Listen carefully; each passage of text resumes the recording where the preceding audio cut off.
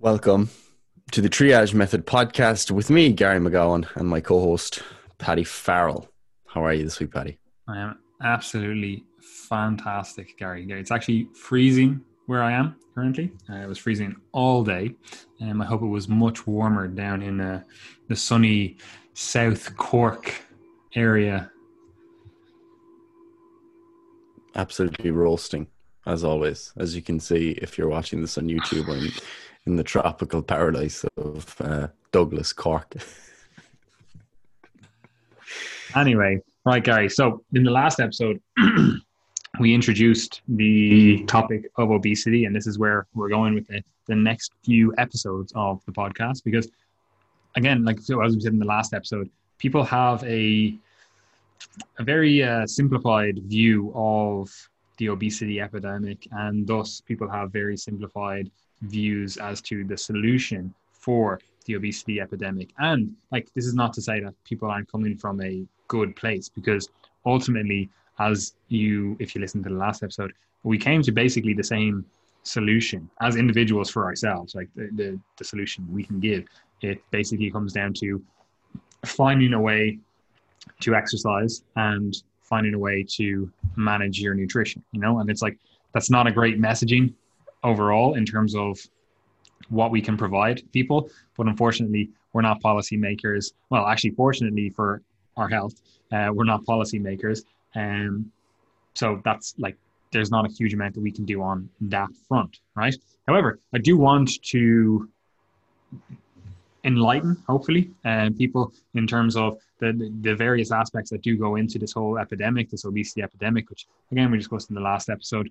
And there's quite a lot that we can further introduce in this episode, but I would say go back and listen to that previous episode, because we gave a little bit of an example at the end of it, obviously an introduction to the topic and then an example at the end of it. And as we said, hopefully it is apparent that those two situations, they're not the same situations in terms of, we'll call it, their risk for obesity or their ability to handle obesity if they do find themselves in an obese state.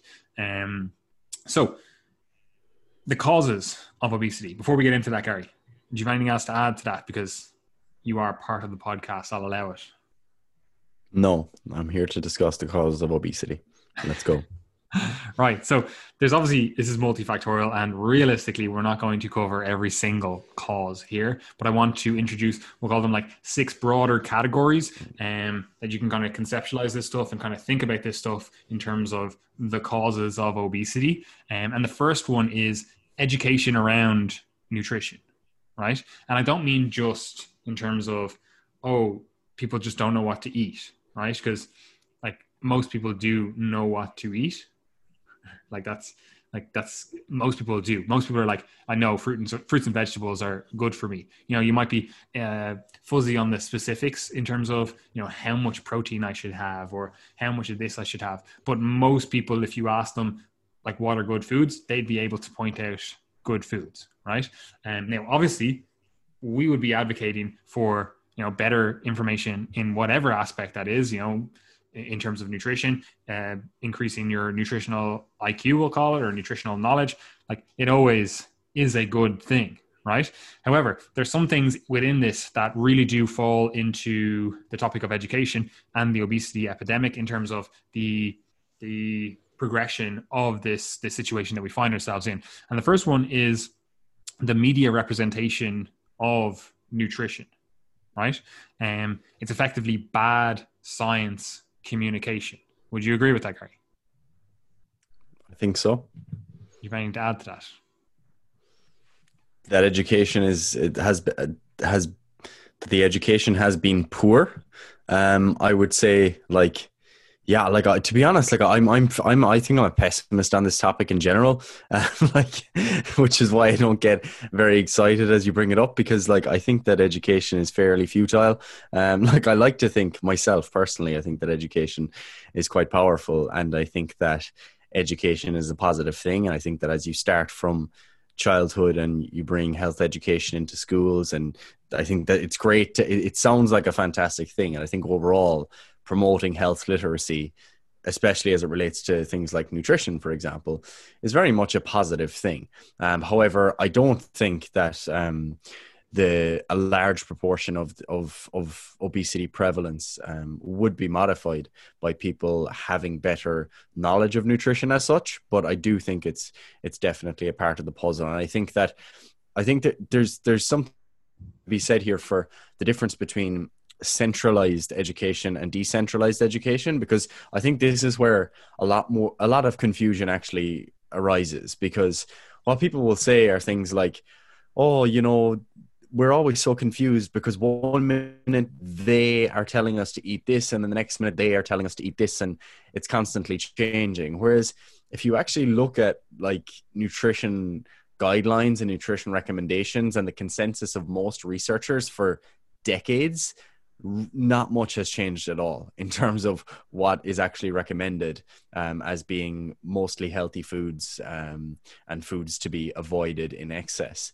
And I think that's actually true on the calories in, calories out side of things. Like we've definitely refined our knowledge over the last while, but like they've known that for 200 years, more than that. Like people literally knew it, maybe not the actual caloric stuff, but they were like, if you eat more, you gain weight. If you eat less, you lose weight. Like they knew that. Exactly. And I think this is where kind of confusion arises, is because particularly in the age of where people get more and more information from social media, they feel like the messages are changing more than they actually are. And that also goes for popular media like newspapers, particularly newspapers that rely on shock headlines and new messages, etc. There's kind of always a release of something new. Like you'll see things like, oh, a study just finds that eggs increase rates of diabetes by 300% or something along those lines. Whereas if you were to actually get the messages from, in some cases, centralized authorities on nutrition, and in other cases, just nutrition researchers on average, things haven't really changed at all. So I think that you do have to be clear on what you actually mean when you talk about nutrition education, because in some cases, people just don't really know like what is reliable information, what isn't reliable information, and that's obviously exploited then through media.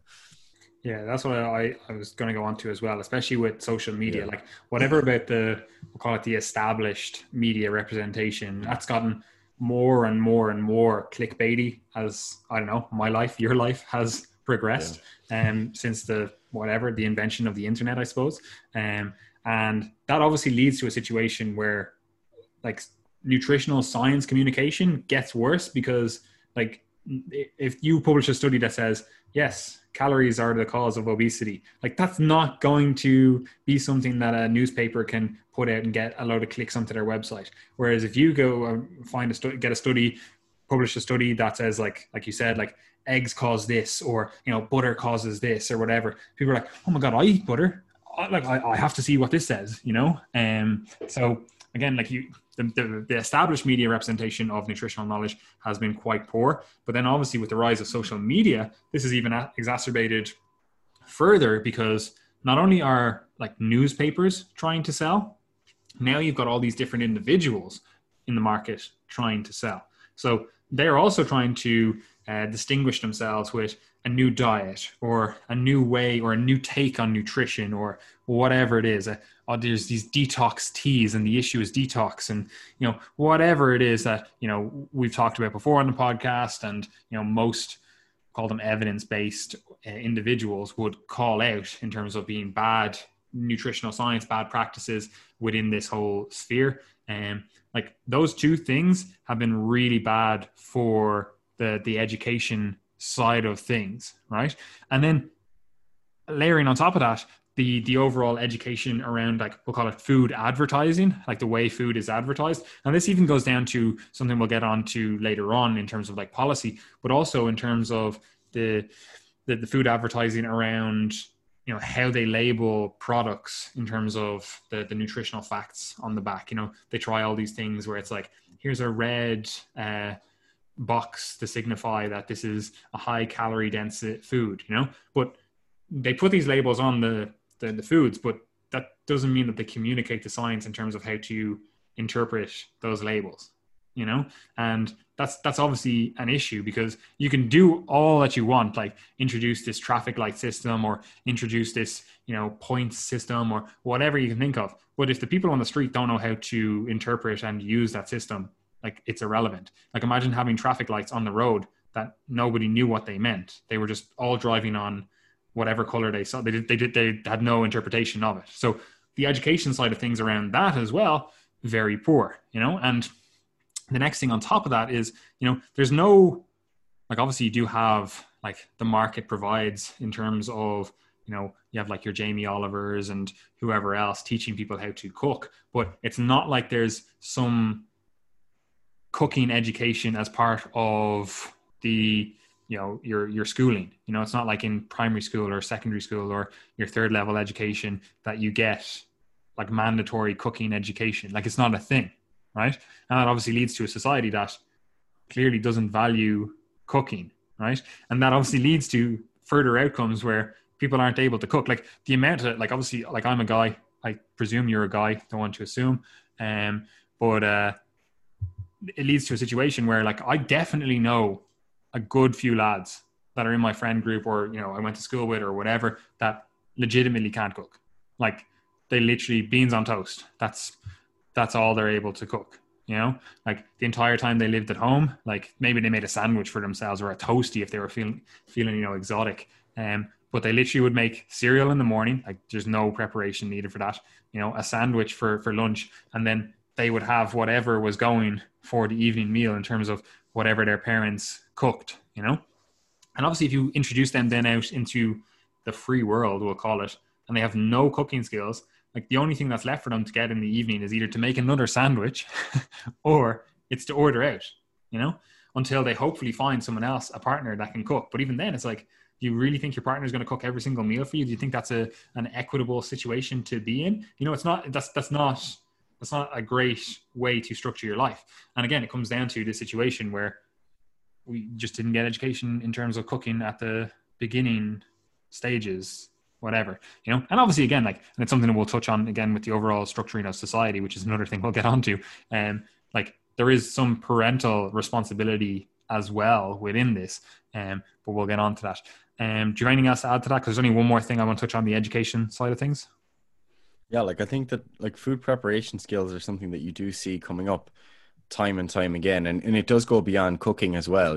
There's other things that you mightn't even think of, like, all right, how do you get the most out of your vegetables? How are you gonna prepare them and store them and make sure that just different knowledge related to food, and even then how to cook like it for it. Yeah, all that sort of stuff. How do you like, where's the veg, what should I get, like what goes together in a meal? Like, yeah, all these food preparation skills, they're just non-existent in quite a lot of people. Yeah, and you see that come up as a barrier in lots of the qualitative research again, that it's not necessarily just that people don't know what to eat, but they don't necessarily know how to put together a meal that is both healthful, as well as being, tasty and something that they can give to their kids. And that is definitely something that you do need to consider. Particularly, like, I think when you are an adult, like, for example, like personally, I'm very easygoing. Like, as in if I'm looking for a meal and I'm like, look, I want protein and fiber in this meal, they're my priorities. Like, I'll just pour some kidney beans into a bowl and not cook them and just take some leftover chicken, like whatever's there. Like, it's not a big deal to me. But if I was a parent and I was trying to feed my kids and I was trying to, make sure that they're healthy, that's a totally different story, because I have to find a way to make it palatable. So, it's tasty, that there's a good mouthfeel, that maybe it's similar to other foods that they like. And that's actually a lot more complicated. And they're basically the roots of the children's food behaviors going forward then. So there is a lot more to it. And I think that sometimes as individuals who go to the gym, we kind of lose sight of that because we're all in the game. We're like, yeah, bro, I'll cook chicken and rice and broccoli and I'll just eat that. That's fine. But, try and feed that to your kids, and that's where things get a bit more complicated. So food preparation skills, really, really important. Yeah. And this even goes into like people basically coddling their kids throughout their life, right? Like I know that my two youngest brothers, neither of them can cook for fucking shit, right? Like if you put them out in the wild right now and be like, yeah, here, you won the lotto, here's a house for you, they genuinely don't know how to cook their own food. Like I have to literally make my brother eggs when he wants them, you know, like like he can't cook. And like, how do you solve that? Obviously, like you said, like there's parental stuff in terms of the beginning nutrition stuff where, you know, you might be very easygoing, but you have to create meals for your kids to get good nutrition. And if you don't have great cooking skills, that's going to be an issue. But even then, if you do have great cooking skills and you're able to navigate that whole situation, like there comes a point where you have to impart those skills to your children, right? And again, that can not happen where they have stuff going on. Oh, he's doing sports, she's doing sports, they have this extracurricular thing or whatever it is, or, you know, they have homework to do or whatever. And you just want to get the dinner done quickly after you've had a hard day in work, whatever's going on. Like, you know, life is obviously hard. And these critical skills don't get imparted onto the next generation. And you have people that are 16, 17, 18, 19, and they've never cooked a meal in their life, right?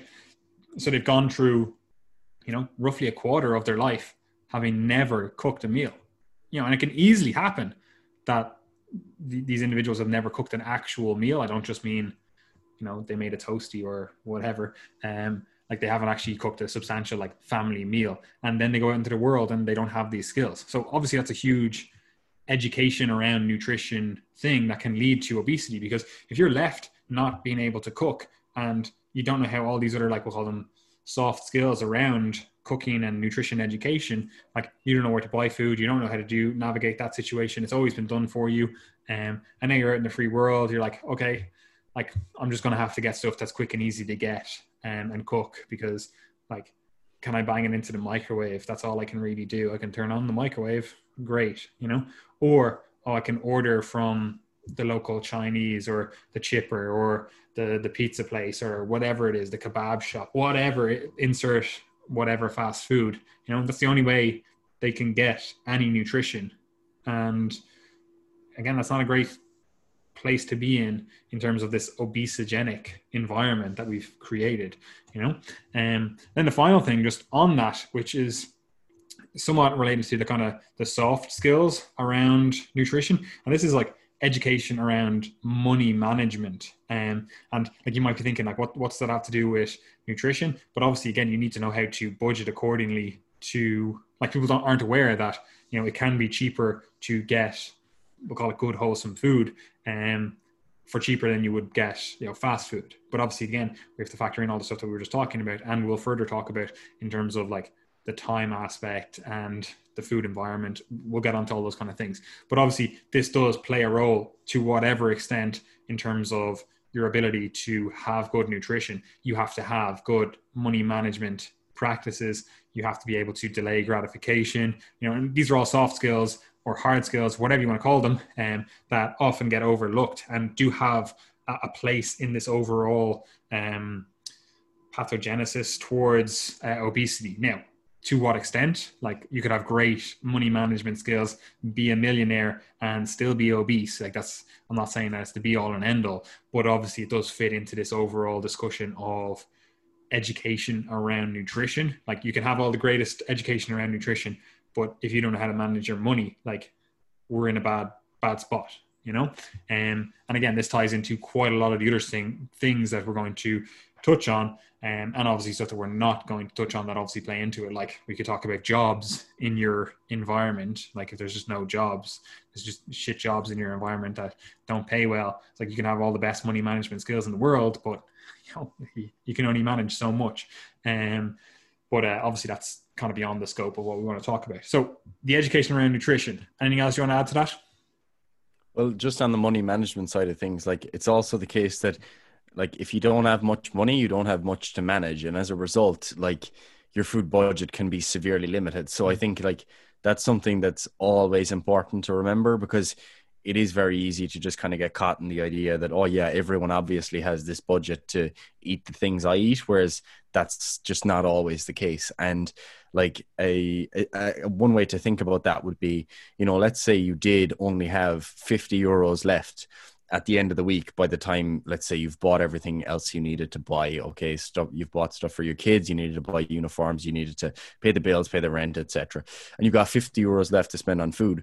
Like, imagine that you're in a position where like you already really don't enjoy your life, like your kids are kind of always giving you shit and stuff, and you're like, oh god, like I just want to put a nice tasty meal on the table so that I can enjoy it and so that the kids can enjoy it, or get a takeaway each week or whatever. So the point there being that while you can manage your money and you can say, oh, why don't people just buy the 19-cent cans of chickpeas? They're so healthy. Just eat those in a bowl.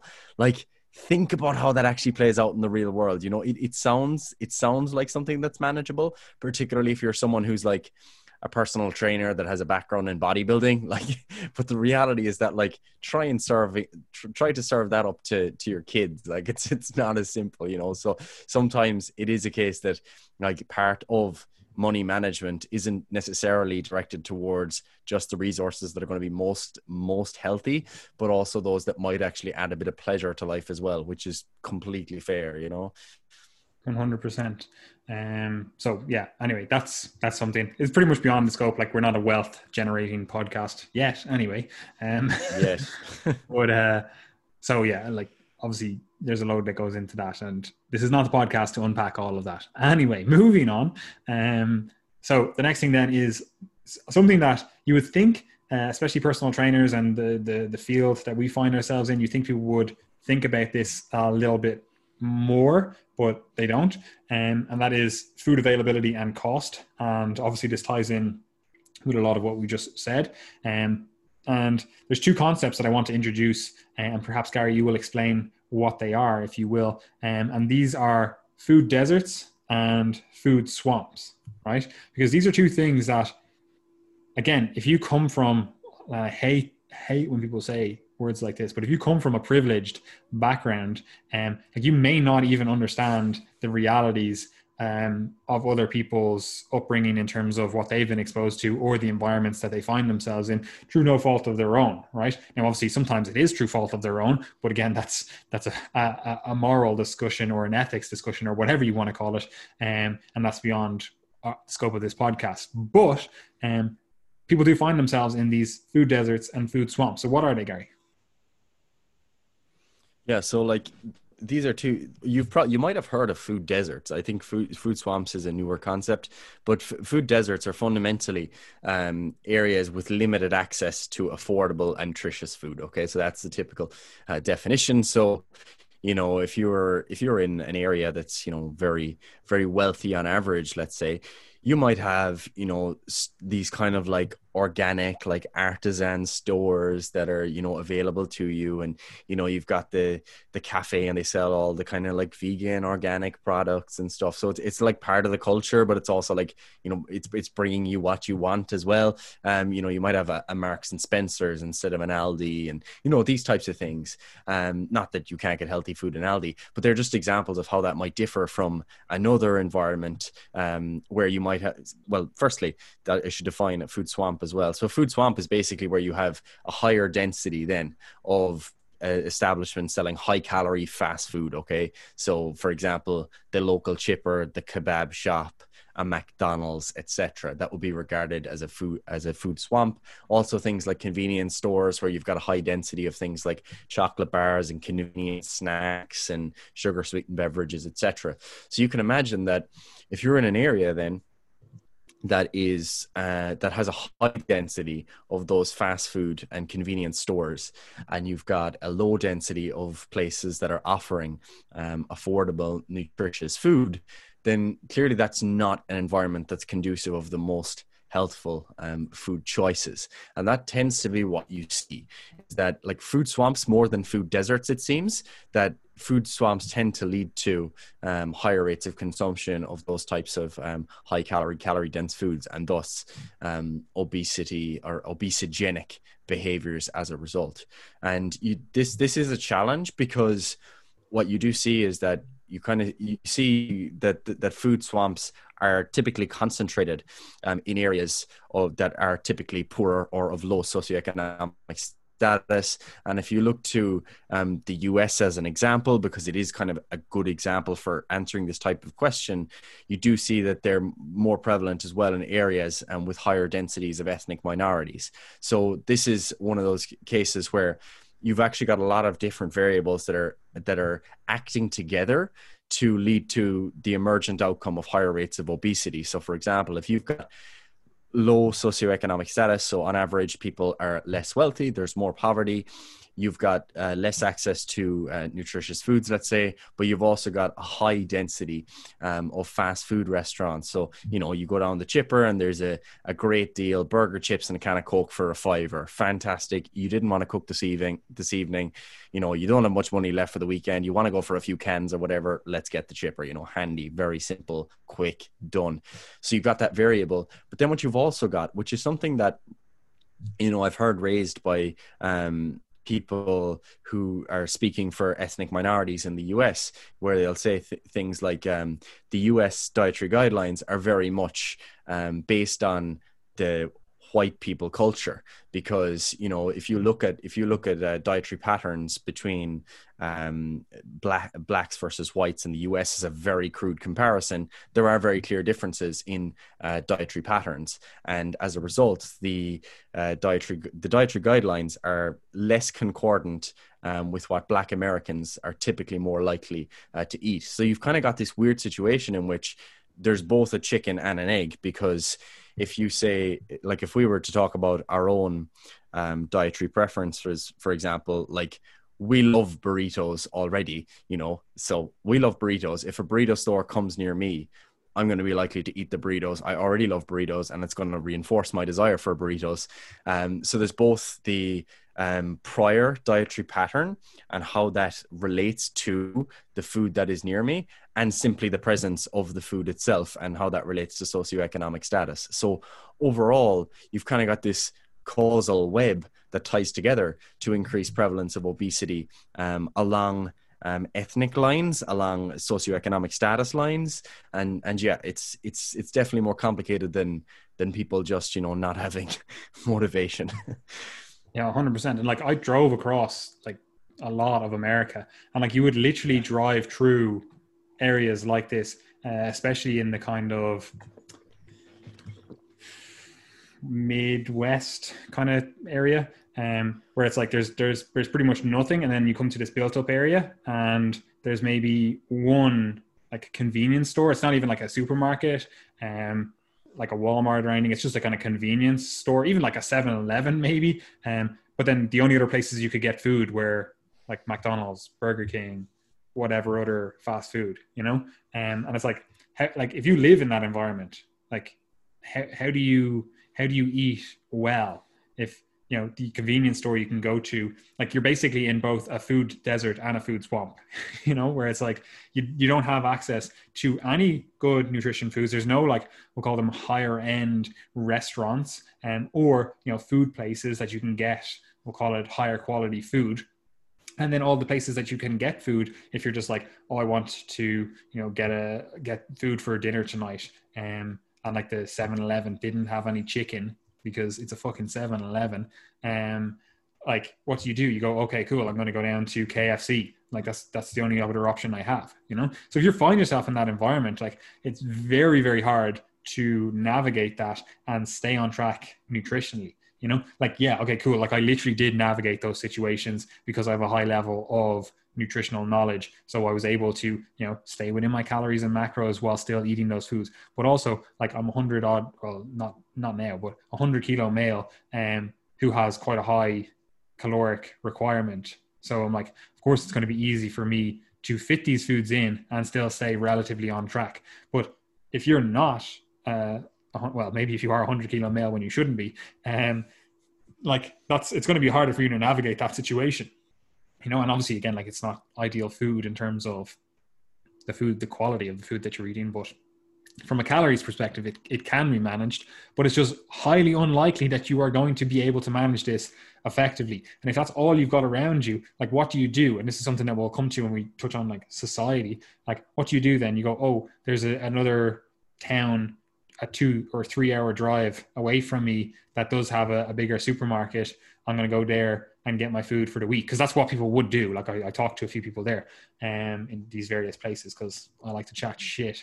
But you know, that's what they would do. They'd be like, okay, cool, I go to this other area to get food for the week, you know. But again, what happens if you're on a Friday night, they didn't have enough chicken for the week or beef or whatever it is that you're buying? Like, your only other option is shit food, you know, and obviously it becomes increasingly hard to manage your calories in that situation. Now, you might think, oh, well, that's America. It's completely different. I live in Ireland, England, Australia, I don't know, Dubai. Like, we've listeners all around the world, right? Like, you might be like, that's not the same in my area. However, it is the same in various areas in at least the Anglosphere. So like, it's happening. You just aren't aware of it. You know, maybe you do come from an area that you're like, you're hearing us talk about this and you're like, yeah, that's like where I grew up. Like, I remember when I grew up, like I live in Sandyford, and when I grew up, like, it's not like it is now. Like, it's been, again, a term I hate, but it's been gentrified now. Like, the area, like, we didn't have Dundrum Town Centre, you know, and that's like, oh, like, we have all high end stuff, you know. We had like it was an industrial estate. It literally was like, I grew up in an industrial estate, and people come to it now and they see these like high rise apartments and they're like, oh, it's a really nice area. But like, I literally was on the edge of the fucking county, like, of Dublin. Like, there was barely any houses above me on the mountain. I basically live halfway up a mountain, you know. And the only shops you could go to, like, there was a Crazy Prices, which is kind of like a super value, like a smaller supermarket, and there was a super value. But other than that, it's like the only other places around you were like the Chipper, you know, and like, I think there was a kebab shop or something, or the Chinese as well. You know, it's like, that's the food you can get. You know, you can definitely, especially if you have a car, drive to other areas that were more built up at the time. And like, Nook Grove was an area, so that's, people who are familiar with these areas, they'll know. And then obviously Stillorgan as well was another area that you could go to, but like, we were in between those. So like, again, like, I know from my youth it was completely different, and now obviously it's been gentrified. Loads of people with higher wealth have moved into the area, and like, Gary, you've been here, like, there's more supermarkets. There's the town center that was like biggest in Europe, like, there's all these different things that have popped up that just weren't there in my youth, you know. And I know where you grew up, Gary, as well. Like it was not even what it is now in terms of how built up it is, and in terms of the food that you had access to. Like, I know you used to fucking go to McDonald's basically for your nutrition when you were growing up. All the time. That's why you couldn't do any push-ups at 16. or why I became able to do them, because I ate more McDonald's. And also, we should mention you were a professional dancer at that time. So I was, yeah, you know, pro. But yeah, no, McDonald's is literally right next to my house. A stone's throw away, but I'm very good at throwing stones, so I mean, you know, it's still pretty far away. But yeah, no, we used to do that all the time, and it actually was so convenient because of the Eurosaver menu. Like, I would just get a cheeseburger, €2, 6 nuggets, €2, put a couple of nuggets into the cheeseburger, and that's literally €4. And then you might have a fiver if you were given a fiver. So then you might get a little hamburger on top of that as well. So it's pretty handy in that sense.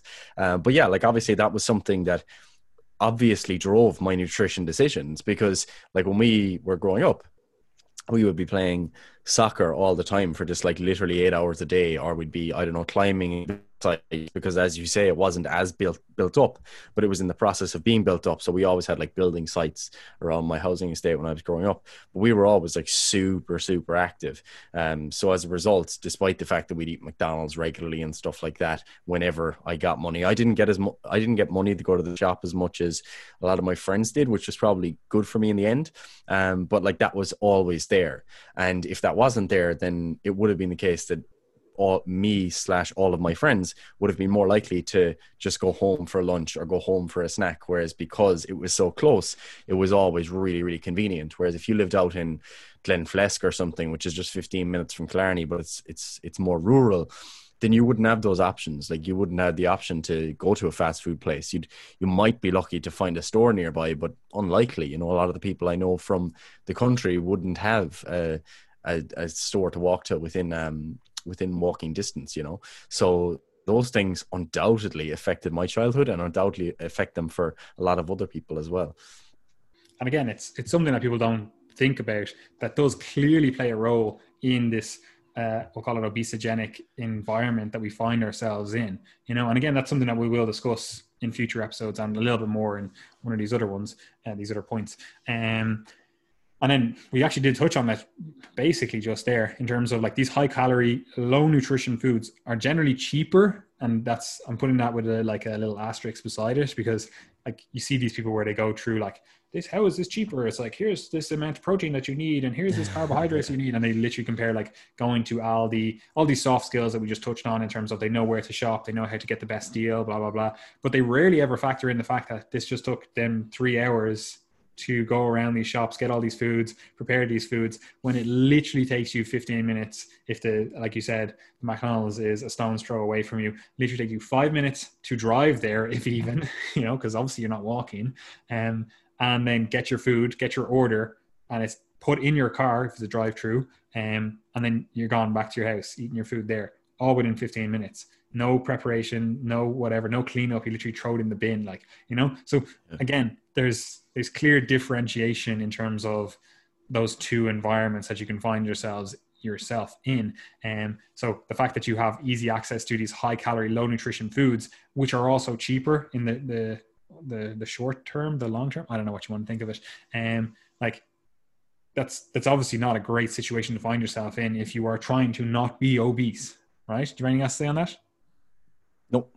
Further to that, like low satiety foods are also generally cheaper, and you would think it would be the opposite way in terms of like you would basically be paying for calories. So like higher calorie dense food would be more expensive, but like that's rarely the case. And that's obviously like because of the inputs, also because of like stuff like subsidies, like the government gives, and the overall food production system, which is something we'll touch on in a second. Like that's the situation that we find ourselves in. Like it's far cheaper to, I don't know, go in and get something that doesn't really make you feel full. Like literally you could eat a McDonald's, and even though it's high in calories, like it's not very filling, like it's not something that you, an hour later, you're like, geez, I'm still stuffed after that, like it's just not, right? Like you literally could have a 2,000 calorie McDonald's meal and within 2 hours eat again. It's not satiating, right? Whereas if you had 2,000 calories of, like Gary has mentioned, like kidney beans or chickpeas or something, first of all, you probably fucking shit yourself. But second of all, like you're probably going to be very satiated for days. Like you're just not going to want to eat, So like there's clearly a difference in terms of the foods you have available to you, and then also like the way you interact with the food environment. Both, like I'm not absolving just your choice in this. Like there is obviously an element of choice, which is something we will discuss in future episodes as well. But like it's all these little barriers, but then also little incentives that play into it, where we could say it's just an argument of choice, but in reality it's like the environment is nudging you towards certain choices, right? Do you have anything else to say on that? Would now be an appropriate time to just mention how that interacts with your psychology / neurobiology very briefly? I will allow it, yes. Yeah, just on the environment point, like Paddy just mentioned there, that like you're fundamentally being nudged in a particular direction, whether you like it or not. So your response to food cues, to advertising, etc., your proximity to your nearest grocery store, all that sort of stuff, right? And there are inter-individual differences in your susceptibility to those cues. Okay, like this is it's an area of research that's difficult to get like proper, like clear granularity on it.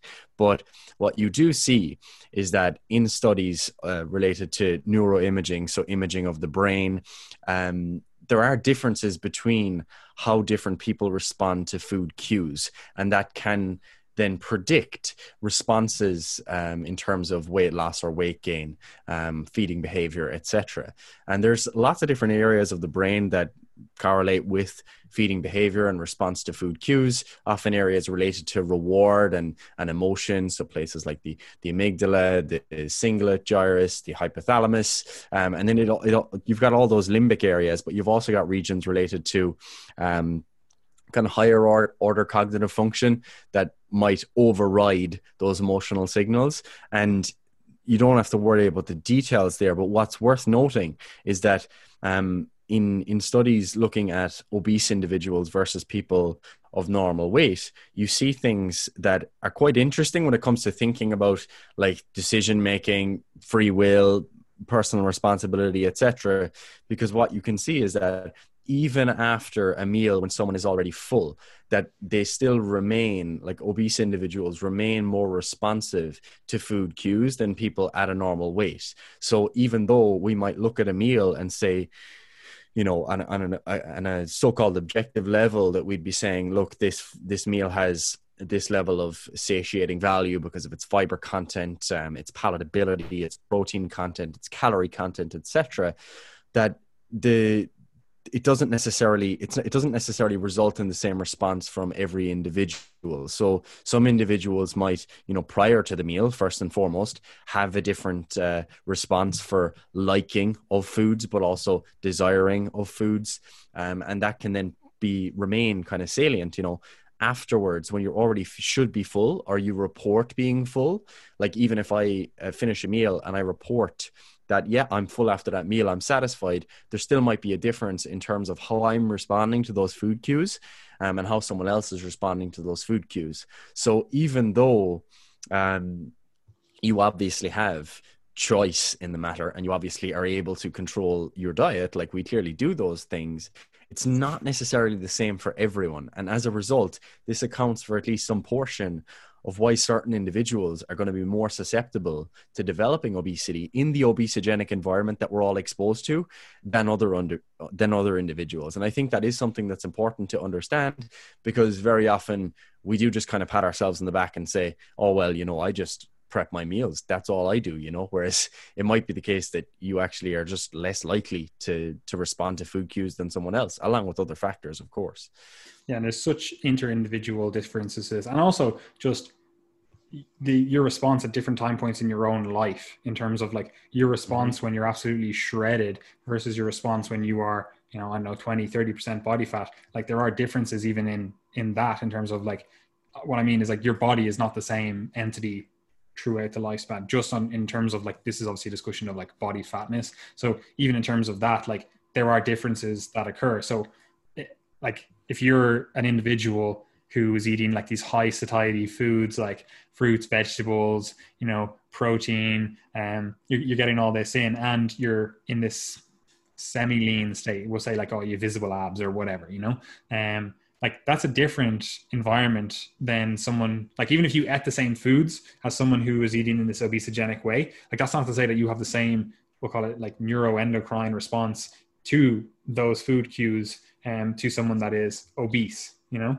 and especially if you start layering on early childhood development and early childhood exposure and like changes in like the fucking GABAergic system as a result of like childhood trauma and whatever other stuff. Like again, like that's the real reason that I actually care about this stuff, because I'm like, it actually fundamentally changes children, and like we'll get onto it in future podcasts. But when you actually look at the policies that people implement in and around this area, like in my mind, I'm like, if you just look after children, I'm like, it's basically like investing in the future, because like they literally are your future. They're the future of the economy, the country, etc. But then people implement policies that negatively impact children, and I'm like, this, if you do this when they're children, they're basically fucked for life. That's again my pessimism around this whole thing, where I'm like, you know, if you get fucked up as a child, you're kind of on the back foot already, you know.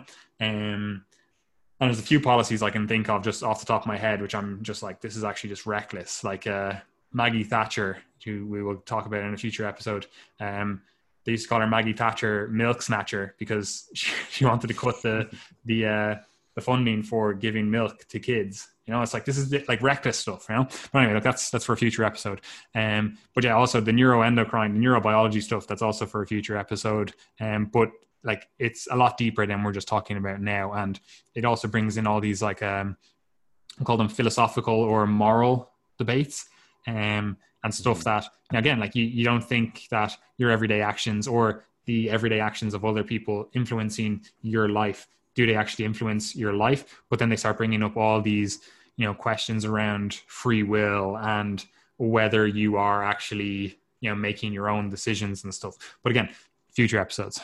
um, so yeah, the next thing then, and again, this goes down to these kind of soft skills and also the environment around food. Like fruit and veg goes off, right? So like processed food doesn't, and that's something that again you need to take into account with this whole food availability and cost. Like if you have a situation where you don't know how to prepare and extend the shelf life of these foods, and you can easily buy, I don't know, frozen chicken nuggets, and like there's like in certain circumstances you can see why people make the choices that they do, because they're thinking like, oh look, I could literally get this fresh chicken here or whatever, but like it's not going to be good to go in a week's time, whereas I can get this huge bag of chicken nuggets.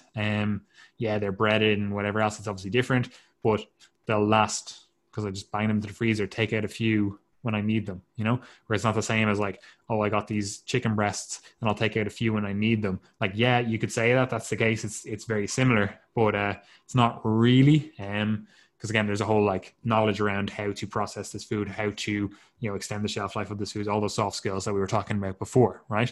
And we touched on these two, because these also go into the food deserts and food swamps. But again, certain shops in your area and your ability or the transportation ability to those shops, like that's obviously varies hugely across just Ireland, the country that we're in right now, but also England, across the world. Like obviously it's hugely different if you live in London versus if you live up in fucking, I know, Strathclyde somewhere, like it's a huge difference in terms of the actual environment you find yourself in. And obviously that has impacts in terms of your overall health. Do you have anything else to add on to the food availability and cost side of things, Gary? Like obviously we're not touching on everything, but I just want to hit some like big key areas that people can kind of start thinking a bit more about. Yeah, no, that sounds good.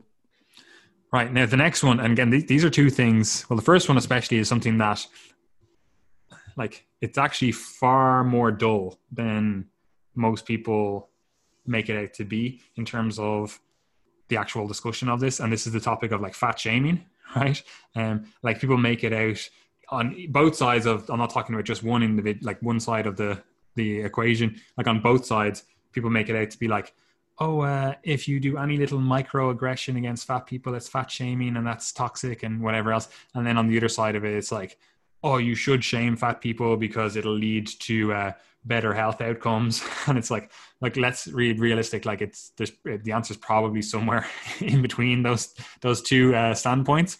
But the only thing I want to say on this is like fat shaming as a concept. Like again, we'll probably talk about this in future episodes because it's very interesting in terms of the social experiment that is going on in terms of how people respond to the topic and how people then utilize that topic overall. But again, like we'll touch on it in future episodes. But the one thing I do want to say is that like if you were, again, I think of the children, because realistically, look, if you're over 12, I'm like, you're already fucked. I'm sorry. Like, yeah, that's my mindset. So I'm like, this is obviously something that we need to look into for a properly functioning society, with the children aspect in mind, because that's all I really care about.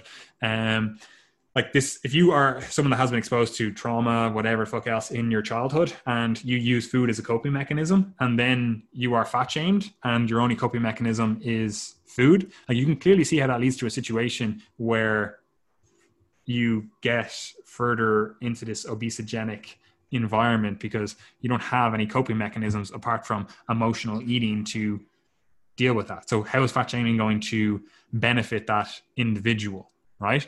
So yeah, this obviously does go into the overall discussion. Do you have anything to say on the topic of fat shaming? Because like we're going to talk about it on a future episode, but I just want to say that it is in this whole obesogenic timeline.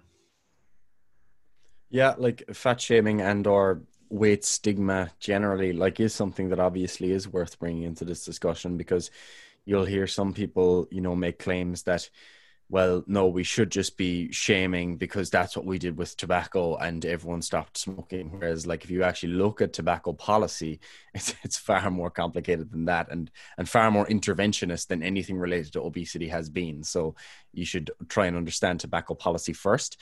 But in addition to that, like you do see that like weight stigma can have deleterious effects, because an example would be like if you're, let's say, seeking some sort of medical care, and you've got some sort of health complaint, and your doctor says that, oh no, it's just the result of your weight, you should lose weight first, then that's potentially serious for your health, because it might have been a totally independent problem that could have been treated and managed well, which obviously isn't good medical care. And the difficult thing then is that people may not be willing to seek care again, and that's where things can become a bit messy. It can obviously also happen as a personal trainer. Like a lot of trainers listen to this, and if you're someone who's constantly outspoken about how people who are obese are just lazy and useless and they don't care about themselves, and you're just like thinking that's going to be a positive thing, then obviously they're less likely to then reach out to you. And if you're a competent professional, then it's a very clear example of how that person isn't able to actually move forward and be successful. But in addition to then, like the things that you said, that it can be a stressor in and of itself, and it can, as you say, bring up past trauma potentially if someone has been bullied throughout their life for their weight, or it just might be a consideration where someone feels really shit about their weight, they're disgusted when they look in the mirror or whatever, and that can potentially then feed into a kind of a cycle of there's obviously a lot of debate in the literature on it. Food addiction, or things related to food addiction, like the reward that comes from food, whether or not you want to call it an actual addiction, is up for debate. But if you're more responsive to food cues and food reward, and that's one means of dealing with that, then the fat shaming and weight stigma are very much tied in with that. So tied in with the kind of stress response, and then with the act of overfeeding itself. So yeah, it's definitely not as simple as just not or as just as shaming people to change their behavior.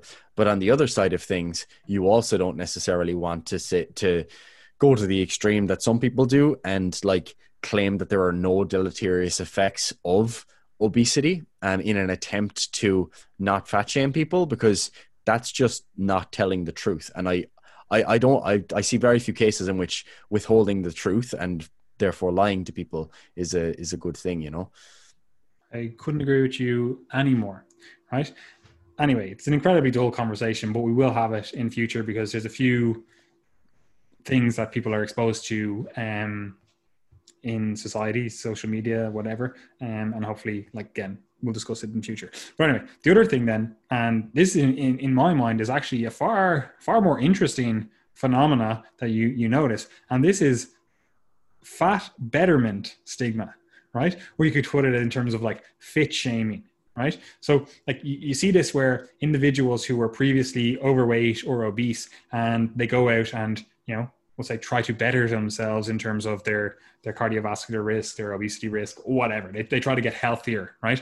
And then they lose some weight. And then individuals basically, cannibalize them in terms of, they're like, oh my God, I can't believe you lost that weight. I always respected you when you were overweight, or you had more weight on your body, blah, blah, blah, right? And you're like, this is actually reckless. These individuals are trying to better themselves. And I thought we were all about body acceptance, and this individual clearly is happier in their new form in terms of they've lost some weight. And they've done this as a task that they wanted to undergo. It's not like, they, I don't know, had cancer and they were losing weight as a result, it's like, this is something that they've thought highly enough about that they wanted to go out and achieve. And then their peers in society who would have been giving them accolade before, because they carried more weight, now we're like, oh my God, I can't believe you did this to us. Like the one that comes to my mind is Adele. Now I literally have no idea who the fuck Adele is, but I do know that she got a huge like pushback in terms of she lost weight, then came out with a few like photos, I think it was on her social media or Instagram or something, and got a huge backlash in terms of people saying like, I'm never listening to your music again, and I can't believe you were a symbol to all of us women who were bigger. I can't believe you did this to us. And I'm like, this is actually reckless, because you see this in just society. Like obviously we're in the fitness industry, and you see this a lot. Like you'll talk to individuals who are, fitter than normal, and they get this kind of fit shaming in terms of people are like, oh, I wouldn't want to look like you. You're too shredded, or you look better when you have a little bit of weight on you, and all these kind of things, And it's like you wouldn't say those things to a fatter individual or a bigger individual be like, oh, you'd look better if you lost some weight, you know, like obviously that does happen to individuals, but it always, like consistently, the general population says it to fit people. However, my opinion on it is kind of like, look, realistically, I don't care. You're shredded. Who cares? Like, you know, like you're getting all the health outcomes from that. And like, yeah, okay, cool. Your peers are like, oh, I prefer you with a bit more weight on you or whatever. I'm like, literally their opinion in my mind anyway. I'm like, I don't care. Right. But obviously, again, I can see how that would affect some individuals a bit more. But this fat betterment stigma, like it doesn't make sense to me at all. But again, maybe that's just my mindset. Nothing to say on that, Gary, no? I suppose the only thing I would add would be, yeah, this actually did come up. Well, it's kind of related. When we posted our podcast a couple of weeks ago, or I suppose it was the last episode of the podcast, was it? Where we were talking about the quote basically on the podcast image that I put up on Instagram. I think it was, obesity and overweight prevalence has been on the rise. You know, why is that? Something along those lines. And the response I got from a good friend, actually a very smart friend as well. She was basically just asking where does this fit in with the idea of loving your body, as if like we can't kind of acknowledge that this is a problem that on average I think we can all agree, and I think that anyway, that if a population is becoming more overweight and obese, that's a net negative thing. I think that's a fairly reasonable statement. However, you know, she was asking, you know, how does this fit in with kind of the idea of loving your body and self-love and all that sort of stuff? And I guess my perspective on that is that, like, firstly, I don't think that, like, I know this is kind of harsh, but I don't think that loving your body is actually that important. Like, I think that sometimes what can happen is people actually put too much emphasis on their bodies, and that can be pathological. So I just want to make it clear, because I think that's something that comes up a lot in the fitness industry, and it's often on the opposite side of things, that when people get lean, they become totally obsessed with their body and they forget that there's more to life than just that. So if anything, I'm kind of like body neutrality. Like, yeah, if you like your body, that's great, but you don't have to, you know. Hopefully there's more to you in your life than just, you know, how you look. I'm kind of that opinion. But also, like, you can still very much be appreciative of your body and have good body image while having the intention of reducing your weight, of losing body fat. It doesn't necessarily mean that you're saying that you hate yourself because you want to go ahead and lose weight. So if you're in a position where you're saying to yourself, you know, I'm actually comfortable with how I look, I love my body, I accept it as it is, and I don't want to lose weight, all my health markers are in a great place and I'm happy out, more power to you. Absolutely no desire for you to change, doesn't matter to me. But if you're in a position where, like, you've come to love your body, but you have noticed that there are side effects associated with excess body fat that you have, then that's something that you do have to still consider. And they're separate constructs in my eyes. Like, whether or not you love your body and whether or not your body is associated with good or bad health outcomes, they're interrelated for sure, but they still are separate constructs, I think, anyway. I couldn't agree with you more. Now, the next thing then is this kind of social pressure to socialize through food and drink. Like, I know in Irish culture, that's a big thing. Like, that should be pretty obvious how that plays into this obesogenic environment. If the only way you can have a social life is to go out and consume food or drink, like, obviously that's not, like, you can't, like, it's, if you can't dissociate those two, like, imagine not being able to see your friends unless you're consuming calories. Like, that's obviously not a great place to be in. But again, that's how a lot of society is structured these days. And again, probably something we'll talk about in future. And we touched on this one as well before, earlier on, in terms of, like, parental modeling, in terms of how you were raised or how you raise your own kids. And this obviously has a place in this whole obesogenic, you know, timeline. And again, like, it should be fairly obvious how that occurs. And obviously that's a multifactorial issue in and of itself. And it's not to say, like, you're bad parents or your parents were bad if they led you to a situation where you were overweight. You know, like, again, it could be any number of factors that led to that situation. Like, maybe you were a picky eater and they were just fucking tired after work, you know? But anyway, that's obviously a point to understand in this whole causation of obesity. And motorized transport, and I mean this in two ways. Like, first of all, you can have a lack of motorized transport, so you can't get to shops, you can't do your shopping in good areas.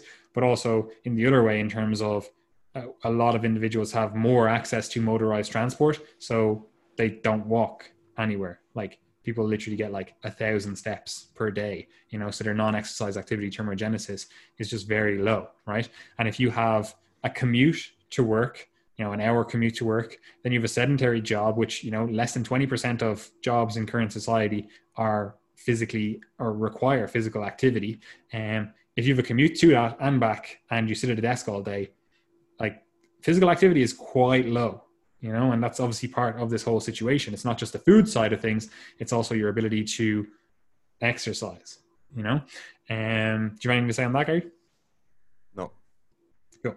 The next one then, like, this is also a contentious one, because this is one that goes on both sides of the aisle, and that is like, in terms of like politics, and that's like a lack of jobs in the area, and that can be due to poor policies that have been enacted by government, or it literally, this is again gets to the heart of these arguments that we have in society. Like, it could literally be to, you know, foreigners willing to do your job for cheaper, right? So people are like, oh, they took our jobs, in terms of like, people are coming to the area and they're willing to do these lower paid jobs for cheaper, and that drives down the wages in that area. But also then on the other side of things, in terms of like globalization, you know, jobs in the area are just outsourced to another country that'll do it for cheaper, you know. And again, like, this is not just shifting the blame and being like those foreigners. I'm just saying that obviously has a place in this overall discussion, and obviously it's been politicized, even though, like, if you go through history and you look at different political parties and their beliefs throughout history, like, they are not aligned where they currently have those beliefs, even like 10, 20, 30 years ago, you know. And like, for example, Labour used to be really anti-immigration, because like most Labour governments, or most Labour parties, or more left-aligned parties, used to be really anti-immigrant, because they understood that it takes away jobs from the people that they supposedly represented, in terms of like union workers. Like, if you get people to come in and they do your jobs cheaper, like, that's like, that goes against the people that are going to be voting for those parties or those policies, right? And obviously that's different than the current Labour or left style governments that, or parties or whatever, you know, that we currently think of, right? But obviously, is again, like, it's the right, I suppose, like, where conservative style governments, like, there's this whole shift of like, basically, we'll say quasi-racist or racist ideologies that are laid upon those conservative style individuals. Like, people call them racists, and even if they just bring those topics up, and obviously, like, there's potentially racialized history there as well, but also they are the ones that encourage globalization, because it was a freer market then, and they had easier access to capital. And again, it's like this, then they could turn around and say like, oh, those foreigners are coming to take our jobs. And it's like, your party or your policies are the reason that there's no jobs in these areas, because you sold them out, you know? So again, it's both sides of the aisle. So I know that doesn't jive well when people listen to this and they go, I want them to make a fucking call out for the left, or I want them to make a call out for the right. And we're basically saying that both sides were shit. But anyway, the next thing then is, do you have anything to say on that? Because again, like, it's stuff that we're going to talk about in future. Just regarding your point, your actual point, your point for the listener is that obviously if there are less jobs and those jobs are less well paid, that ties in with the socioeconomic relationship with obesity. I presume that was the point. Yeah, that was the point. Yes. Yes. Naturally enough. But anyway, so we live in the same environment as we don't live in the same environment as our ancestors. And this is obviously something that is discussed like a lot in, we'll say, the ancestral movement, the paleo community, you know, like it takes far less energy to get food in this day and age, versus obviously previous in history when you had to go out and slay an animal or gather food. And then also we buy far more processed food than we did 30 or 40 years ago. And again, like, this is a question that we'll explore in future. It's like, is it processed food that is the cause of obesity? And again, obviously it's one of these causes that plays into this whole fucking role, right? And then this is also a topic that, you know, it's rarely discussed, and that is activity deserts. Like there's nowhere to exercise in your area, you know, like there's no gyms, there's no sports clubs, like the area doesn't have like walkways. Like I know you go into like rural Ireland, like you try to go for a walk, it's like, well, where are you going to go for a walk? Like say it gets dark at 4 p.m. here now and you try to go for a walk, it's like you're walking on literally these country roads with no footpath, with no lights, you know. So it's like how are you like you literally have to time your exercise, and I mean just like your daily like NEAT, your non-exercise activity thermogenesis in terms of your steps, and with the fucking solar cycle, and then also with the fact that there's no fucking paths on the road, and then there's no lights, you know. So again, like you can, and it's always raining. That's again what I was going to go on to as well. It's like you can also have cultures again, or it's just, I shouldn't say cultures, like countries that, you know, it's snowing, it's raining, it's excessively warm, like, you know, like all of these things, they play into the obesity epidemic, in terms of, you know, you just don't have the ability to exercise, you know, like people, again, like you say, you live in a warm country and you're like, oh, that will solve all your issues. But it's also very, very hard to exercise when it's like 40, 50 degrees Celsius out, you know, like you just get so tired so quickly. And like, obviously if you train in an air conditioned gym, it's like, oh, great. It's fine. But that's not obviously available to everyone. Right. So obviously this activity deserts, this is an issue. And again, it's access to gyms, access to sports. If they're just not in your area, like what are you to do? Like obviously, again, you can buy equipment and have it in your house, but like what if you live in an apartment? What are you going to do? Like it's highly likely that you're going to buy 200 kilos worth of gym gear and then fucking be doing your deadlifts and end up fucking bolting through the floor to your fucking neighbor below you, like, you know. So again, your overall access to activity stuff, you know, it plays a role in this whole obesity epidemic. Do you mind to say on that, Gary? Nope. There's one that I have here just because we were talking about like the environment in terms of like cold, heat, etc. And like I really don't think this is a huge thing, but you will often see it brought up, and that's like we don't get cold anymore in terms of most people live in like heated environments, and like people start going on and doing these like mechanistic hypotheses in terms of it's like, oh, that leads to less brown fat, and you know that's less like thermodynamically active, and like you burn less calories as a result. And like realistically, it's fucking meaningless, but maybe it plays a very, very small role in this whole thing. But I really don't think it warrants further. Like it's a cool like biochemistry experiment type thing in terms of understanding the difference between brown fat and, you know, just white fat, adipose tissue, and like it's just the mitochondrial differences and etc. But like realistically in the real world, in terms of what this actually means, it's fucking meaningless. Do you want to sound like Gary? No, I agree. Then two more things.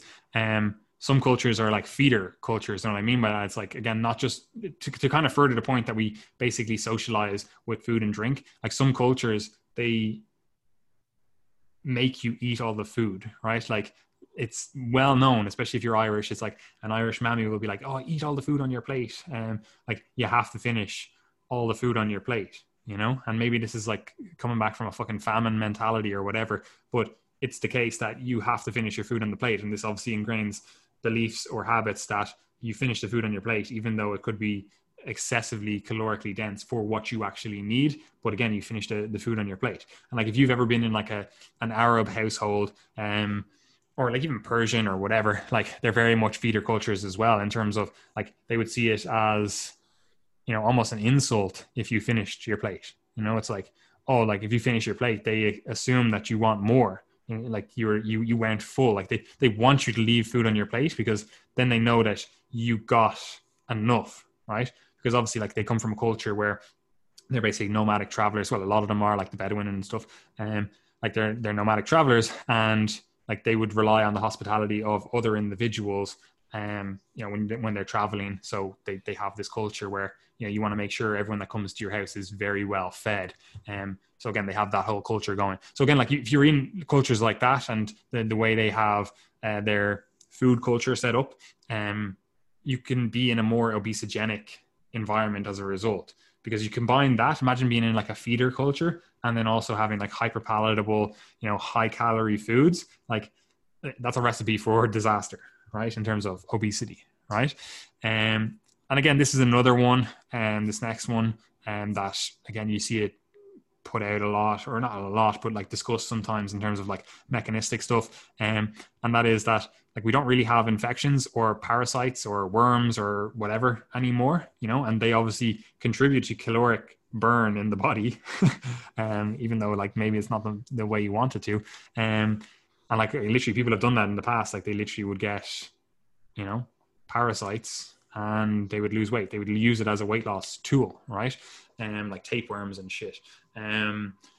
So like we don't have that anymore, thankfully enough. Like I don't really want tapeworms. But obviously that does play into the overall environment. And this is stuff that like it doesn't get discussed like nearly enough, because if you grew up after the fucking eradication of tapeworms, like like obviously they're not eradicated, but like it just was never a concern for you. Like you don't really think about it, but like throughout our entire evolution, it probably played a huge role. And like you see people as well, especially when they talk about like ancestral diets, and they talk about like, you see this a lot in the carnivore community when they're like, oh, my super high cholesterol levels are perfectly fine because it's ancestrally, that's the way they would have been. But like they're not living in the ancestral environment. Like all those ancestral environments, they would have had significant parasitic load, which we know leads to reductions in cholesterol, right? And because you're fighting off infection. It's like, this is like, you're not comparing apples to apples here, right? Because you don't live in the same environment. And as we've talked about before, like diet is not an a la carte menu. You don't just pick and choose. It's like,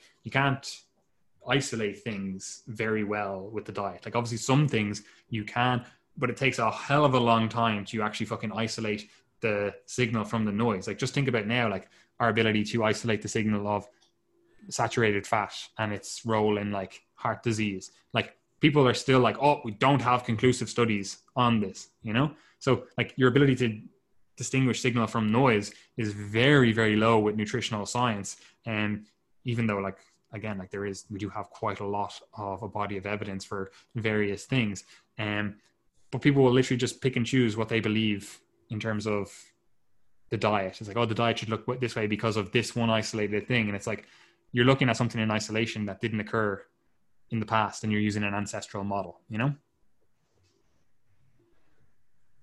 My dad always tells me I've got worms anyway, so it's still very much in the colloquial language. Anytime I eat one of my mother's dinners, which is just absolutely absurdly large, and because she is a feeder, like she's the perfect example. My dad's just like, you actually have worms. You're disgusting.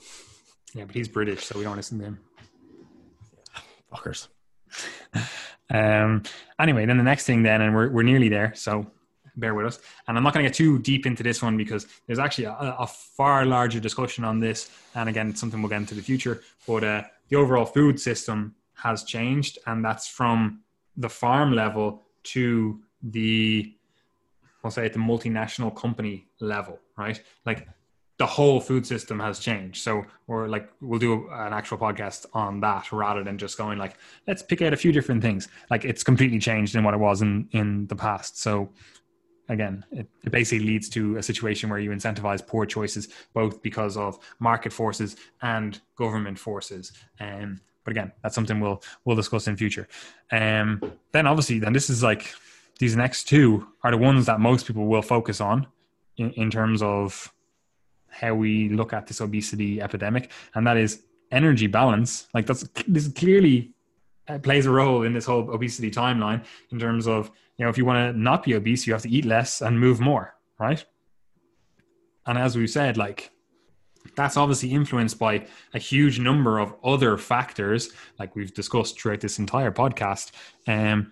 But ultimately, that's what it comes down to. It's just an energy balance equation. And that is slightly further modified by like genetics, in terms of you might have different genetic polymorphisms that cause you to, react to different diets differently, and, move less or move more or whatever else, or have like down regulation of metabolism, up regulation, whatever. And then obviously there's also a hormonal side to this energy balance equation, and that's both controlled genetically, epigenetically, and then your overall environment as well. But again, this is stuff that we've talked about before, and anyone who listens to this podcast, you're probably well versed in terms of calories in, calories out, in terms of the way that factors into the obesity epidemic and body fatness overall. Do you have anything to say on that, Gary?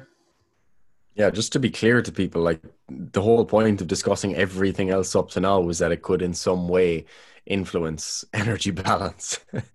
So like being poor or of low socioeconomic status doesn't add body fat to you. Okay. There are mediators between that, and energy balance, and thus, the addition of body fat. And like that actually is something that it seems really obvious, but it is worth noting, because what sometimes happens in nutrition studies, especially like studies that aren't carried out by people who are like, they do nutrition science themselves, they basically overcorrect for things. So for example, if we were to say, eating ultra processed foods, it doesn't cause obesity because when you control for calories, there's no change in body weight. Like, that's clearly very dumb, because it acts via increasing your calorie intake. And you see the same thing with a lot of the cholesterol research. Like, for example, people will say saturated fat has no effect on heart disease once you control for cholesterol levels. But again, you shouldn't control for cholesterol levels because they're the mediator. So with all of these factors, if you're ever reading research on them and how they relate to obesity, remember, you don't want to control for calorie intake because that's the mediator. Now, that's not always the case, because sometimes you do want to control for that, because, for example, if we were asking, does sugar independently increase body fat independent of its effects on calorie intake, then that's actually a different question. And the answer is no. It's all via the increase in calories. So there you go. 100%. And then just further to this, and just to kind of wrap up this topic, and then just touch on a few extra things on top of that, is your overall habits, like the food environment we find ourselves in, society we find ourselves in. Like, these effectively serve to reinforce habits. And if you have good habits and you find yourself in a community, a society, whatever, that allows you to reinforce those habits, like, they can be anti-obesogenic, and then also obviously they can be obesogenic in terms of the habits that you get reinforced in your society, your community, whatever, can lead you to struggle to control your weight. Like, yeah, it's still within your willpower to control it, but it's always going to be an uphill struggle. And obviously, again, willpower is something that we all supposedly have.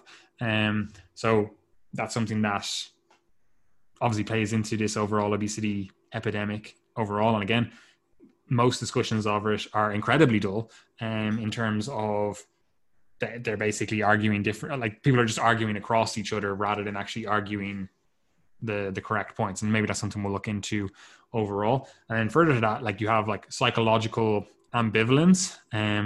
Like, the people are just, they want to change, but either they don't know how, or, they're like, oh, I'll start on a Monday, or I'll do it in the future. Like, they are basically ready to make the change, but they never actually do. And obviously, again, that comes from various other factors as well. The next one then as well is your self-esteem. Like, if you have very poor confidence in your ability to succeed just in anything, right? And again, that can be because of your culture, early life experiences, whatever the fuck, right? That leads to a situation that makes you not even want to try, because you don't want to fail. And you have such low confidence in your ability to succeed that you see failure as the more likely outcome. Like, that's literally, like, that's completely different than my mindset, for example. Like, I literally will do something, I'll be like, even if I fail, I'm like, that's just leading me to the point where I'll be able to succeed, right? But other individuals come at that, whatever, event, topic, whatever, and they'll be like, oh, even if I fail, or if I fail, that's, catastrophic, and I'm in the worst position possible now, like I'm a failure, right? And that further reinforces the fact that they're a failure, and then their self-esteem and confidence is lowered. And as a result, they just don't want to try things in future because doing nothing is a safer option than being a failure, right? And again, I've said it to multiple clients. It's like the goal is to teach you, and the goal is to get you to the end point. Like there's a lot of learning that goes along within that, you know? So you have to try and be willing to fail and repeatedly fail until we find the right methods and the right tools and the right whatever to actually navigate the situation that you find yourself in. But again, if you don't have someone guiding you down the path, you know, like it can be incredibly hard. Do you have anything else to say on that, Gary, before I rhyme off the last two? Nope. And then the final two is stress and sleep, or lack of sleep. And again, we've touched on those previously on the podcast, so you can go back and listen to them. And obviously we've just talked about it in general, and they are big. They are part of the big four in terms of exercise, nutrition, stress management, and sleep. Like they're the big four things that you kind of have to look after to be healthy. Now, obviously there's a huge amount more that goes into it, but those are the kind of fundamental things that you kind of need to look at. Right.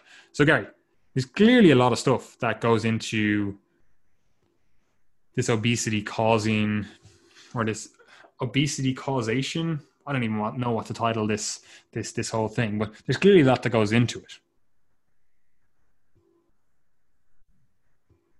Yes, absolutely. And I think the best way that you can go and get a comprehensive understanding of this, because like fundamentally what we're doing is just shooting loads of stuff at you, and it doesn't seem that coherent, to be honest, as much as we've tried. And, you know, because there's so many different things that are related to the end product of obesity emerging with rapidly increasing prevalence in the society. If you look at the UK Foresight Initiative produced an obesity systems map in around 2008, I think. But it's a really good way of looking at how all of these different variables interact, because it's visual and it lets you kind of see the bigger picture. And there are a lot of things that go beyond what we have discussed today, because for everything that we've brought up and mentioned, there are many other things that have potentially contributed to that and result from that as well. So overall, I think that what you need to understand is that when we consider causation, that there are multiple levels of causation. So like fundamentally, like the end of the line is excess energy. Okay. So it's an energy surplus. Like that's fundamentally the mechanism by which all of these different factors become obesity in the end. So it's the mechanism that contributes to the increase in body fat. However, just understanding the mechanism and that most proximal cause of eating more and moving less, that doesn't actually tell you about all of the different things that have contributed to that. So you do have to kind of increase to a higher level of analysis when you're thinking about these problems. You don't necessarily have to on an individual level. Like, for example, if you're a personal trainer, you don't need to consider how economic policies have affected the food environment. Like it's interesting to be aware of that, but fundamentally what you have control over is, you know, what you advise your client to do, the exercise you have them do, the nutrition advice you give them, advice related to modifying their food environment, for example. Like you can control your home food environment. You can control, depending on your financial resources and what you have near you, where you shop. You can control what aisles you enter within the store. Like, so you do have control over things. And I think knowing what is within an individual's control when you are a personal trainer is definitely helpful. I do think as well that there's an interesting thing here as well that potentially accounts for why a lot of trainers, definitely including myself in this box as well, why you end up with a bias towards thinking that everyone should be able to do what you can do. And that's because if you're working with people as a trainer, you are self-selecting for people who are, one, they've made the step to try and better their health and fitness. They've got the financial resources to pay for it. They've got means of transport to getting to your gym. They don't have other commitments that stop them from having that time available. So you're already self-selecting for a small portion of the population. And as a result, if you're not exposed to the rest of the population, you don't see how they live, you don't get the common barriers reported, then you have a skewed perception of the barriers that are in the way for people, because you've only helped people solve problems within the context that they're already actively seeking to make change and they're already got those resources that I mentioned. So that is something that's really important to be aware of as a trainer. Yeah, and this comes down to like the reason we wanted to record these podcasts is because this both helps us in terms of clarifies our messaging, our thinking, because, you know, we have to think deeper about these things when we're trying to be coherent and, you know, convey a message, which, you know, that's what we like to do. But also it helps the people that we want to influence in terms of the individuals that are, you know, trying to better their own health, but also the individuals that are trying to better other people's health in terms of like personal trainers. I know a lot of like healthcare workers listen to this. So again, like they might have been exposed to different things and different thought processes. So we want to cover a lot of bases with this. But as an individual trying to manage your own obesity risk or own health in general, like half of this stuff is in your control. Like the physiology is kind of like 50-50 whether it's in your control. Like some of it is, some of it's not. Like obviously that's impacted by your habits and all the stuff that we've been talking about. You know, your individual physical activity, like that's within your own control. And again, obviously that's influenced with all the things that we've been talking about and discussed throughout this. You know, your individual psychology, like again, it's somewhat in your control. Your individual food consumption, again, somewhat in your control. But those are the things that you can work on, right? And that's the stuff that we work on when we're coaching individuals or advising individuals in terms of, you know, how to navigate the food environment, how to navigate the exercise environment. And ultimately that comes down, that stuff is the stuff that we generally tend to recommend. And most personal trainers will recommend, or healthcare providers will recommend. They'll be like, find some sort of physical activity that you can do and do it, right? Like that's basically it. You just have to find some sort of way to burn some calories throughout the week. Could be walking, could be swimming, could be, I don't know what the fuck you have in your area, but you're going to have to find something. It literally could be walking up and down the stairs in your house. You have to find something, you know, like obviously we have a bias towards resistance training because we think it's fucking great. And we also have a bias towards Brazilian Jiu-Jitsu because we think it's great. But like realistically at the end of the day, I could not care less what an individual does in terms of their activity, as long as they are getting some activity in, right? You know, the individual psychology stuff, again, there's a whole host of things that could go into this, but you're going to have to find some way to get your psychology aligned so that you're not, you know, have this ambivalent approach to weight loss. You have to find a way to increase your self-esteem and self-confidence. And again, that's beyond the scope of this podcast, but you're going to have to find a way. And then finally, you're going to have to find a way to manage your food consumption. You know, you're going to have to navigate the food environment that you find yourself in, and you're going to have to control for calories in some way, right? You know, I wish there was more that I could give you at an individual level to be like, here's this one weird trick or this one thing that you could do to, you know, stop your obesity risk dead in its tracks. You know, unfortunately there isn't, right? Because a lot of this stuff is outside your control, like the physical activity environment. Like you don't have control over where you live unless you have, you know, lots of money. Like if you were just born in an area, like you were just born there, you know, and you don't have control over the food production system. And yeah, you could argue that you can just buy different foods or whatever, but as we've discussed, it's not always that easy. You know, you don't have control over food promotion. Like, yeah, okay, cool. You could say, you know, get off your phone. You could say, don't watch TV. But even if you walk down the street while you're trying to increase your activity, you walk by a bus stop and they have, you know, whatever candy, whatever sweets, whatever chocolate bar plastered up on that, or, you know, finger licking good, KFC, McDonald's, whatever other slogans they have plastered up on that. So like you can't do that. And then even when you walk into a store, it's like the way they have it set up is like, you know, tries to get you to eat these different foods. You know, they all these kind of things, you can't control the food promotion system is basically what I'm saying. You also can't control, to a large extent, unless you move, obviously, your access to food, like we've discussed, food swamps, food deserts, all that kind of stuff. Like, again, it's a hard thing to navigate. You can't change social psychology. Like, yeah, okay, you could say like you need to get rid of all your friends because they're dead weight, they're just holding you back. But again, that's not usually a realistic way to navigate things. And you obviously can't change like societal structures to a large extent. Like obviously you can by voting and, you know, doing whatever else, but like by changing your vote, you're not going to change the fact that Irish mothers are feeders. Like that's not going to change that. So like a lot of societal structures, you're just not going to change. Yep.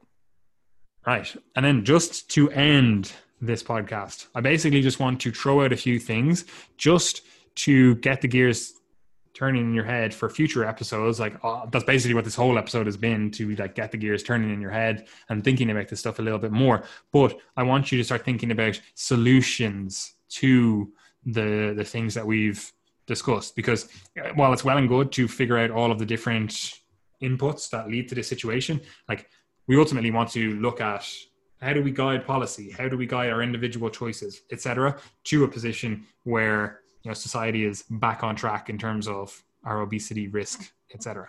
Right? So one of the solutions which is often put out is like changing the free market, getting more government intervention or more regulation. That's seen as a solution, right? But again, people would counter that and say, how do we stop the tyrannical state from making poor decisions or becoming ever more tyrannical, like big government is bad, etc. Right?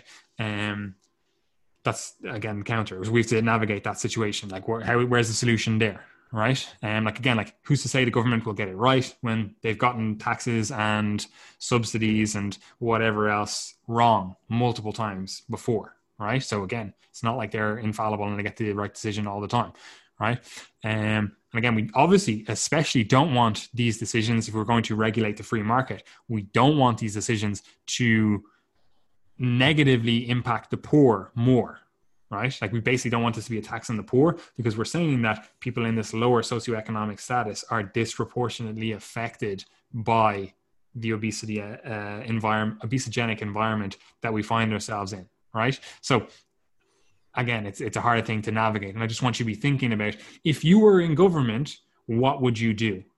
Just that's what I want you to kind of be thinking about going forward with these discussions, right? And then you also have to look into that in terms of what you do and how you change the food environment. Does that end up making food cost more, right? Just in general. And is that something that you would be willing to vote for, right? If you were to be like, right, we're going to make the food supply more expensive to solve the obesity epidemic. First of all, that's going to be a tax on the poor, but would you be willing to pay more for your food? Or would that incentivize you to eat less food, right? Again, I just want you to be thinking about this kind of stuff, right? Maybe you just go, it's a tax on lower quality food that we have, like it's like McDonald's gets taxed or something like that, right? Again, I just want you to be thinking of what would you do if you were in government, right? And now I know a large contingent, no, I should say a portion of our viewership would be like less regulation is the answer, right? And I'm definitely economically right. So, in a lot of circumstances, I would be definitely in favor of less regulation. However, people are not making good decisions on their own, right? And like less regulation in the advertising space, like that's probably not going to result in better diets, right? So if you are in favor of less regulation, like what would that actually look like, right? Is it just a question of more personal accountability? Like you could argue that, people aren't being personally accountable to their actions, so that's the issue that we need to resolve. And again, if that's what you think and that's the solution you're going to propose, like how do you actually propose to implement that and then also like enforce it effectively, right?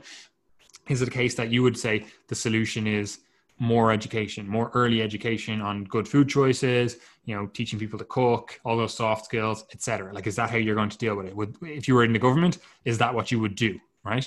If you were in the government, maybe you would say personal training and activity coaching, are going to be part of the healthcare system, and maybe that's something that we would support because obviously we think that that's a good thing.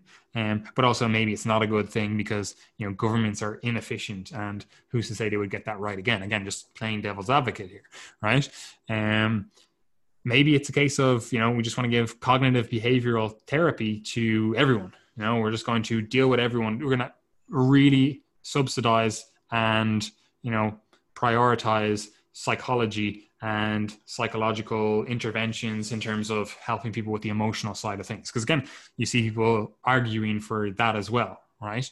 And maybe that's the case. Are you going to change culture somehow? Like, again, like how do you change this kind of feeder culture that we have, or the fact that, you know, if we want to interact and socialize with other humans, we have to drink or eat. Like if you're going to, what's your intervention there? Maybe you want to intervene and, you know, give mandatory stomach parasites to people who are over a BMI of 25. You know, is that your intervention, right? Because again, like you see these things put out every so often, right? Is surgery, is that the solution that you think is going to be the case for the obesity epidemic? Maybe it's the case that you, as a government or policymaker or whatever, you heavily subsidize like bariatric surgeries, and that's how you're going to solve it, right? Again, I want you to think that through. Is it the case that you want to give people drugs to help with weight management? And I don't mean like tren or anything. I mean like metformin or something, where you're like, okay, this has interactions that are potentially beneficial in this population. Maybe we like heavily subsidize these drugs, right? And then a final one, like, do we go back to the church? Do we start paying indulgences for the sins of sloth and gluttony? Is that how we deal with the situation? Or again, go back to the church and, you know, have a better sense of community, have a better sense of, you know, where you fit in society, etc. Like, is that the solution, right? Do you have any other solutions that you would like people to ponder on? And before we wrap this up, Gary? Yeah, no, just to kind of steel man the position related to the kind of regulation component, like a lot of, because this is something that obviously like immediately comes to mind. Like you say, I know you're just posing the question, but people often assume that like if people propose policy of taxation on certain foods, that like that's inherently regressive because you're basically just making the poor pay more. But the ideal there is that you put an incentive in place for food corporations to reformulate products in favor of being in line with the healthy recommendations. So I think that is something that's important for people to get, because well, like we had a presentation in college a few weeks ago, and one of the people watching the presentation was Professor Ivan Perry, and he's very much he's a titan of public health, and someone made that point about it being regressive, and he was just like, no, this is not. He's like, I've been listening to this for 30 years. No way. So it is just worth thinking about that. Like one way, like if you think about the sugar tax, for example, the ideal there is not necessarily that everyone keeps drinking the same amount of sugar sweetened beverages, or that you just stop people solely because it's more expensive, but that Coca-Cola turn around and say, you know what, we've actually found a way to maintain the product being tasty and useful for the consumer, but we've reduced sugar content by 30%. Similarly, like it might be the case that I think this is probably less likely, but if you were to say, right, if you're going to sell a burger in a McDonald's chain in Ireland, it needs to have less than, I don't know, 5 grams of saturated fat, and it needs to have more than 4 grams of fiber. And as a result, it would just be a case of McDonald's slightly changing the wheat flour that they use while preserving most of the product. So they're the types of things that I think people would generally be in favor of when it does come to regulation. And I think some of those are very reasonable, because I think that another thing that's just worth getting out of this conversation as well is that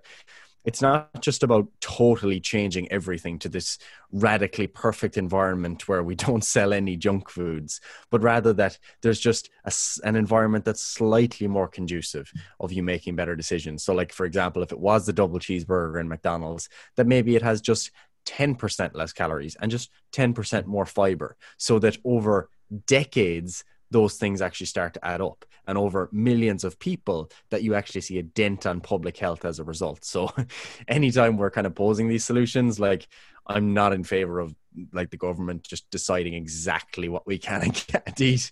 Like you go into your Centra and you've just got like 10 options or something. Like I don't think that would be a great outcome either. Fucking social credit score. I'd be like, Gary, yeah, you've had 6 chocolate bars this month.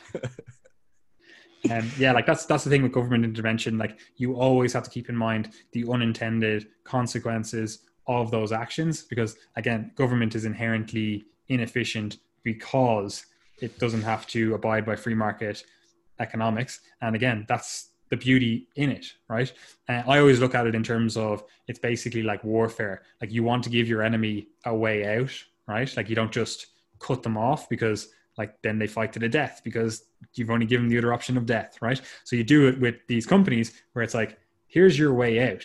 Reformulation is your way out, or whatever it is that you're trying to nudge them towards in terms of this is what we're trying to regulate against in terms of higher calorie stuff. So you give them the way out. You give them like the sugar tax is a good one in terms of like I wouldn't be for taxation in general, but it's a good one in terms of a proof of concept where it's like you give them a way out. The way out was a reformulation. It wasn't just we're putting a tax on any drinks that contain sugar, you know?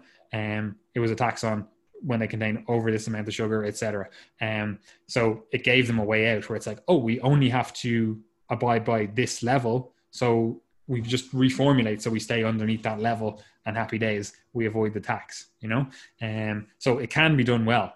Again, this is why they need to be very well thought out. And unfortunately, governments are very rarely well thought out. And that leads to a lot of mistrust or distrust in the effectiveness of government policy. And it's actually, as I was just discussing with Gary earlier on, like the more you learn about economics, the worse you view governments in terms of their interventions. And this is not just a left-right thing. This is just on both sides. They would look at it and be like, this is just like from a basic economics point of view, it's like, these guys just don't know what the fuck they're doing. Like anyone, you know, like a left-wing government gets in or a right-wing government gets in, and none of them seem to care about the unintended consequences of their actions.